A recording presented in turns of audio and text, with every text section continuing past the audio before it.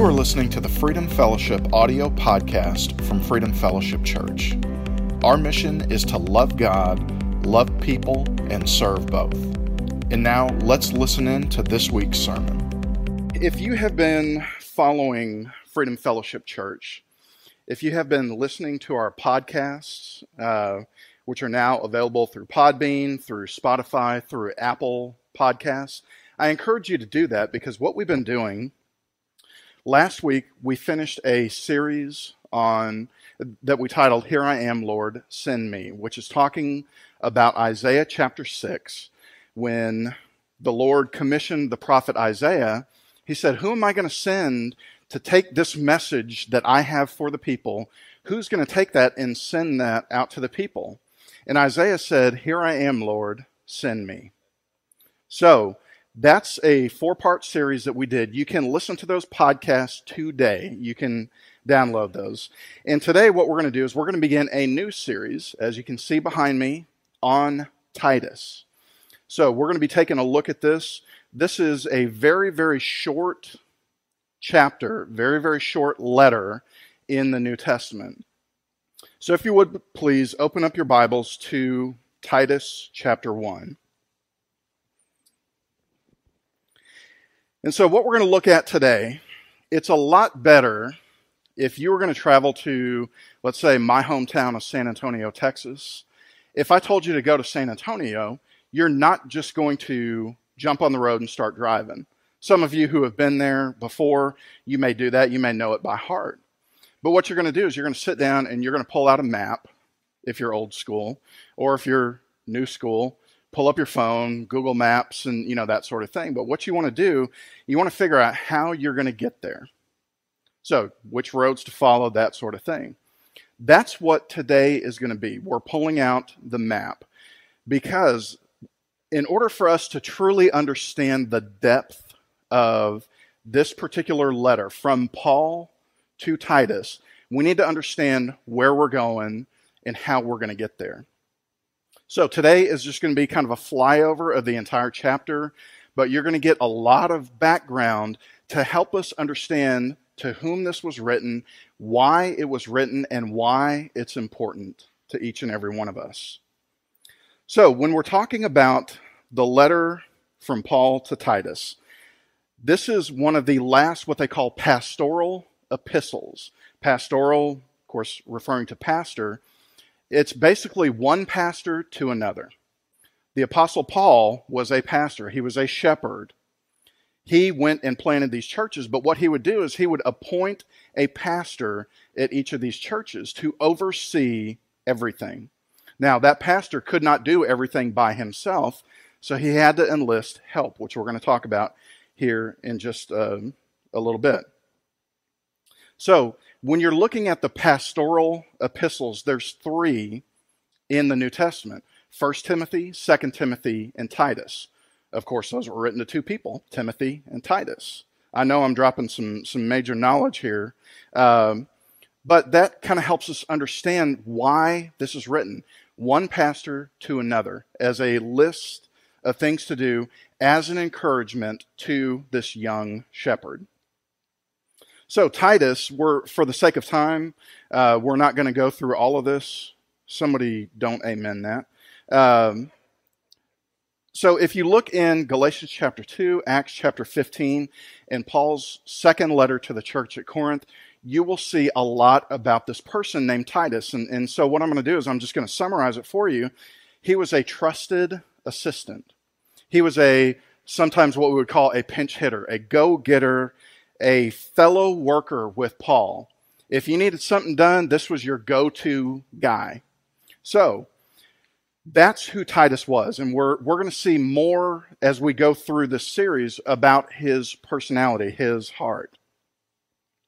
So in the book of Acts, Paul starts this church in a little island called Crete. If you have ever heard someone as an insult call someone a Cretan, has anyone heard that? Okay. That's where this comes from, and we're going to get more into it today. But in the book of Acts, on one of Paul's missionary journeys, he begins a church in Crete, this island in the Mediterranean. So he started the church as an apostle did back then. He went and started the church, but he leaves someone in charge, and that person's name is Titus. Now, like I said, Crete is an island in the Mediterranean Sea, about 100 miles south of modern-day Greece and Turkey. It's a pretty good-sized island out there. But here's what's interesting. On the day of Pentecost, in the book of Acts, chapter 2, you have a lot of people coming into Jerusalem to celebrate the Feast of Pentecost.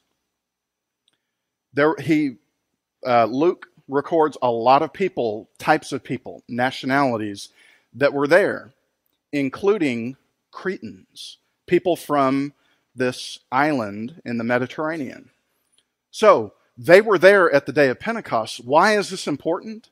Because they were there. They heard Peter's very famous sermon that's recorded in Acts chapter 2. So, in other words, the gospel of Jesus Christ was not completely foreign to this group of people. They had heard about Jesus Christ. They had heard about grace through faith in him. So when Paul goes to begin this church in the book of Acts and leave his man, his pinch hitter, Titus, in charge of them, it is not something completely foreign to them like it would be, let's say, in Corinth.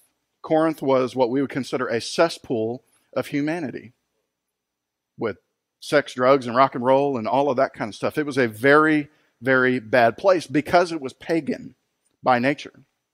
So the reason I'm bringing this up is because the gospel was not completely foreign to this island known as Crete. So they were known for agriculture and training. They were a business hub. So a lot of people traveling in and out of Crete.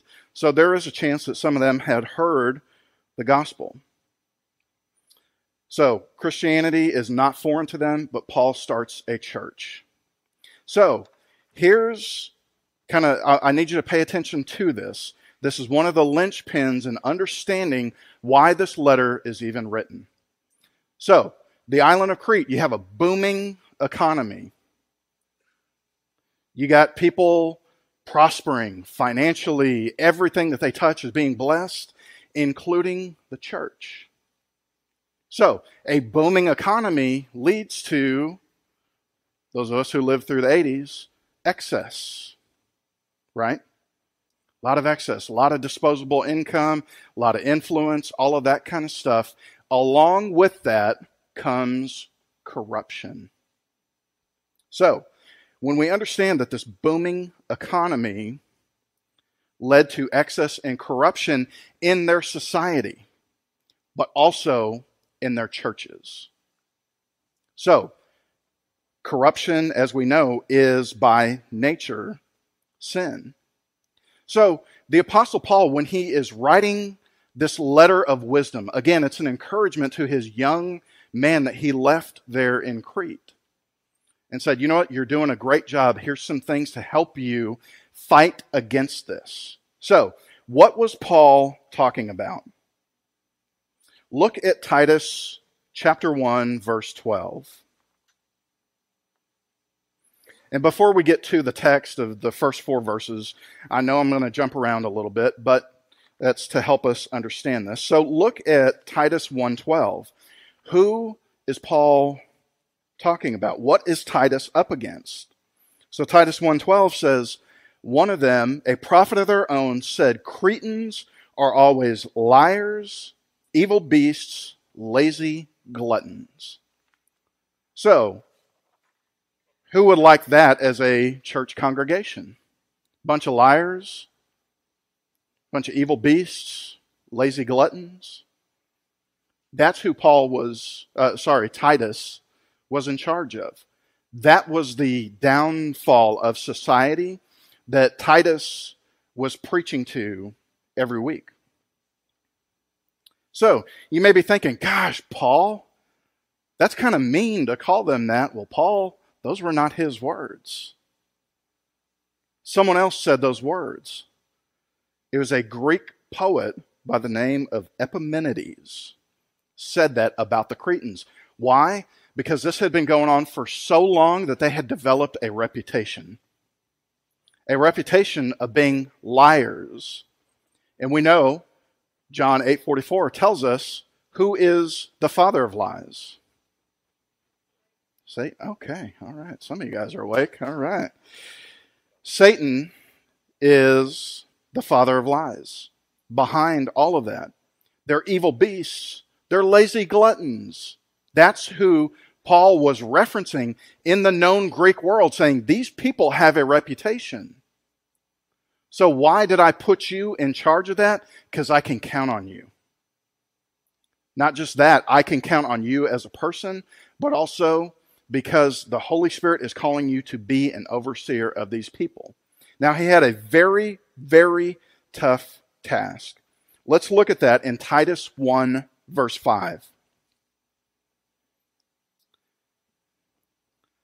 So Titus 1:5 tells us, "For this reason I left you in Crete, that you should set in order the things that are lacking, and appoint elders in every city as I commanded you." Now, we're going to talk about elders next week. Eric is going to preach on that. But the reason I bring this up is because Titus had his marching orders, which is, I need you to set up standard operating procedure. I need you to fill the gaps where things are lacking. But the reason he is going to enlist the help of elders is because one person can't do it all. This one person who was appointed to do this by Paul couldn't do it alone. But I want you to look at this. We're going to jump around back to verse 13. This is the very, very unfavorable task that he had. So Titus 1:13, in reference to these liars, evil beasts, and lazy gluttons, Paul confirms this. He said, this testimony is true. Therefore, that therefore is therefore a reason why he is referencing what he just read. They are liars. They are evil beasts. They are lazy gluttons. Therefore, rebuke them sharply, that they may be sound in the faith. That is a tall, tall task. But Titus, empowered by the power of the Holy Spirit, is going to get this done. Not because he's this awesome, awesome person in and of himself, because the power of God was there to help him accomplish this task. So he said, rebuke them sharply, that they may be sound in the faith. Now, by nature, I don't know if you guys know this, by nature, people don't like confrontation. Does anybody like confrontation? We've got a couple coaches in the room. Sometimes that's necessary, you know. People by nature don't like confrontation. So when you have your mentor saying, I need you to confront this head on, there is no possible way that he could have done that in and of himself apart from the Holy Spirit. Amen? So he has a very, very difficult task. So Paul encourages Titus to do several things, and I'm just going to point out 4 of them. Because I want you to see, we have the pleasure of reading our Bible and understanding that it meant something from one pastor to another, from Paul to Titus. It's correspondence between them two. But it was never meant to be a private letter to where Titus says, no, this is just for me. Because when the early church was being rolled out, unveiled by the Lord, there were certain things that had to happen. And what I'm talking about is Paul writing this letter. It was not just meant to be to Titus. It was meant to be to Titus, yes, but to be shared with the entire church body. That goes for all of the letters. They were meant to be shared with every church. Every Christian out there should have heard this. So, for us in 2020, we understand, yes, this was Paul writing to Titus, but for us, we can look at it and draw things from it. Let me show you what I'm talking about. So the first thing is, and I'm just doing what I call a flyover of this chapter. We're going to go through, really kind of pick this thing apart because it is amazing. So he tells him, I need you to appoint elders and overseers to assist in your ministry. That's what Paul is telling him. But for us in America in 2020, we learn the qualifications and the need for elders. That's what we learn from this. Another one, there are false teachers in Crete. In this place that Titus was up against a very, very tough crowd, we understand that Paul is telling Titus there are going to be false teachers. Here's how you can identify them. For us in 2020, we can look at this and we can learn what to look like from false teachers as well as sound teachers. That if they're exhibiting certain things about selfish gain and that sort of thing, be like, that's a red flag right there.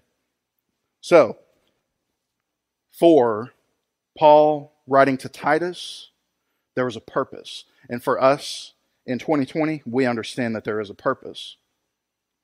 In Titus chapter 2, when we get to this, it's how people should conduct themselves. That's what Paul was telling Titus. For us, we can learn our responsibility.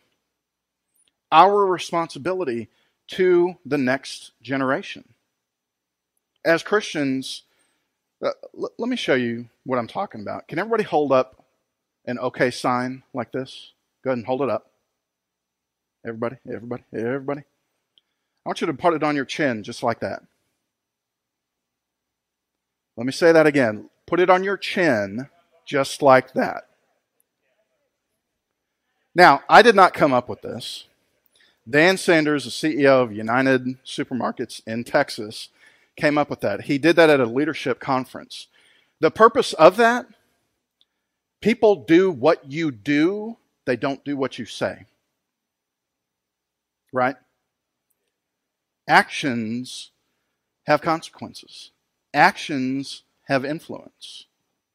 So when we get to Titus chapter 2, I want you to understand that you may be thinking, well, no, this is a pastoral epistle. I'm not a pastor. This doesn't really apply to me in 2020. But I would challenge you to say, yes, it does. Because we are supposed to conduct ourselves in a manner that is pleasing and honorable to the Lord, but so that others can see that. So, my parents who are watching here today through the internet used to have a saying. I have two brothers and we were all, pretty close in age. Monkey see, monkey do, right? Same kind of thing. We would watch our older brother do something stupid, jump out of a tree and, there's two people boom, boom, jumping right out behind him. We follow others. So, our responsibility as Christian men and women is to model ourselves because other people are going to be watching us. Younger people are going to be watching us. And lastly, Paul emphasizes the need for sound doctrine and teaching. We get to observe this and practice this at Freedom Fellowship in 2020. Meaning, Paul was saying, even way back when, Titus, you've got to have sound teaching. You've got to have sound doctrine. So that's what we know Paul was saying to Titus. For us, we can look at this and say, yeah, we do need sound teaching. We do need sound doctrine. Titus is the most compact teaching of God's grace in the New Testament. Let me put it this way. Has anybody ever drank the Minute Maid orange juice, the frozen thing? Do they still make those? I think they do. The orange juice from concentrate, where you open it up, you pour it in a pitcher, and then you add a bunch of water to dilute it, right? Jesse and I talked about this on Wednesday night for midweek. God's grace in Titus chapters 2 and 3 is very much like not pouring it in a pitcher first with water. It's opening that frozen Minute Maid can and taking a sip like that. It is God's grace in concentrate. So that's how we can look at Titus chapters 2 and 3. There is a stress for the importance of good works. Now we know God's grace produces good works, voluntary good works, right? It's not a, gosh, I'm a Christian, I've got to do something kind for Tom now. Golly, that guy, you don't know what he did to me the other day. Okay, yeah, I guess I got to, because I'm a Christian, got to be kind to him. Got to do something nice for him. Yeah.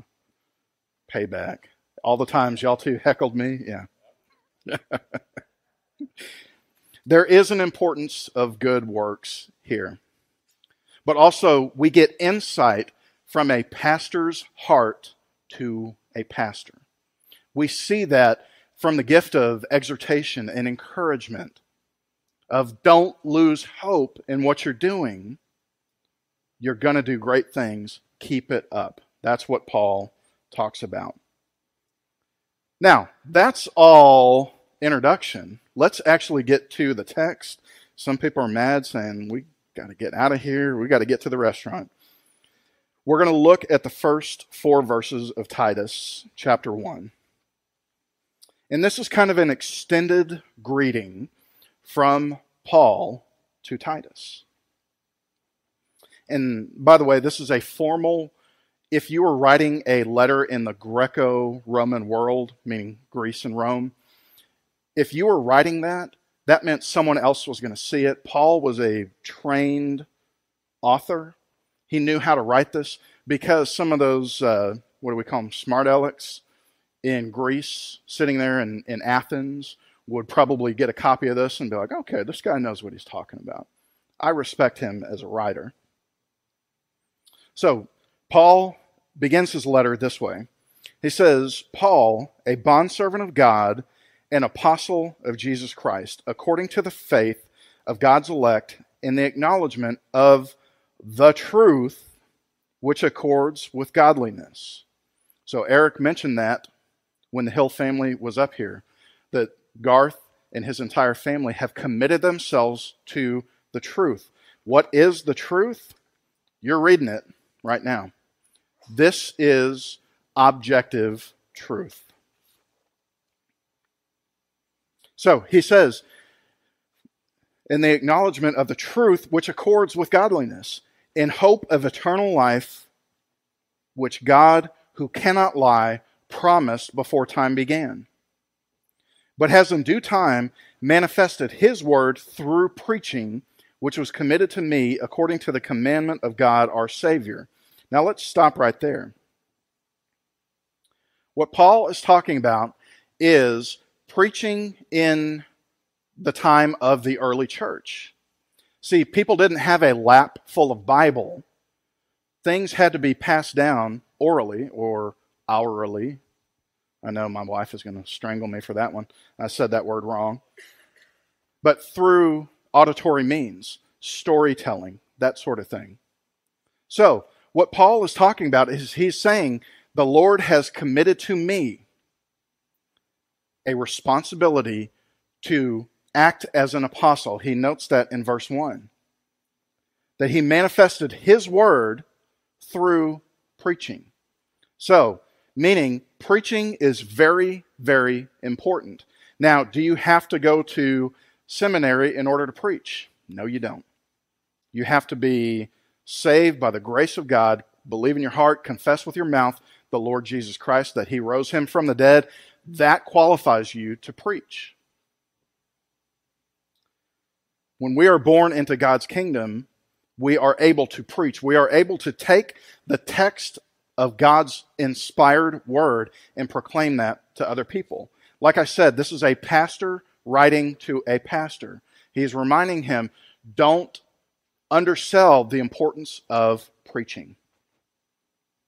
And finally, in verse number 4, to Titus, a true son in our common faith. Grace, mercy, and peace from God the Father and the Lord Jesus Christ, our Savior. That's Paul's welcome, his beginning, his opening to this letter, saying, here's all these things that you already know, but I'm going to reiterate to you that you are called here for a purpose. You are not going to fail at all. So all of these things by way of introduction. The next 46 verses that we're not going to cover today, relax. That you'll amen. Okay, all right, I see where I'm at.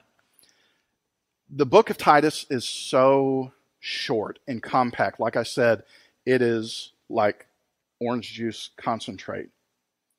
But as you can see, this graphic that we have here says that the book of Titus, Paul's letter to Titus, is a foundation of grace, teaching, and good works. Where we go over the next few weeks is going to be exactly that. Every single verse in here has application to each of us. Amen. Well, Heavenly Father, we thank you for your word that went forth here today. Father, we thank you that we are gathered together in person and online, Lord, that we can share in this time together, that we come together collectively so that we can worship the Lord Jesus Christ.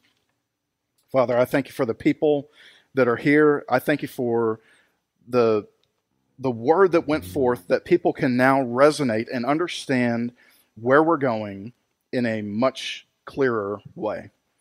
So, Lord, we just say thank you for this opportunity. Once again, we lift up the Hill family to you, that the next church that they go to is going to be blessed exceedingly and abundantly. And Lord, we just thank you for their service here at this church. We love you. It's in Jesus' name we pray. Amen. Thank you so much for listening to the Freedom Fellowship audio podcast. We are located at 990 West Henry de Tonti Boulevard in Tontitown, Arkansas. You can check us out on the web at freedomfellowship.com, or you can find us on social media by searching Freedom Fellowship NWA. We hope you have a great week and that you live out the mission of the church, which is to love God, love others, and serve both.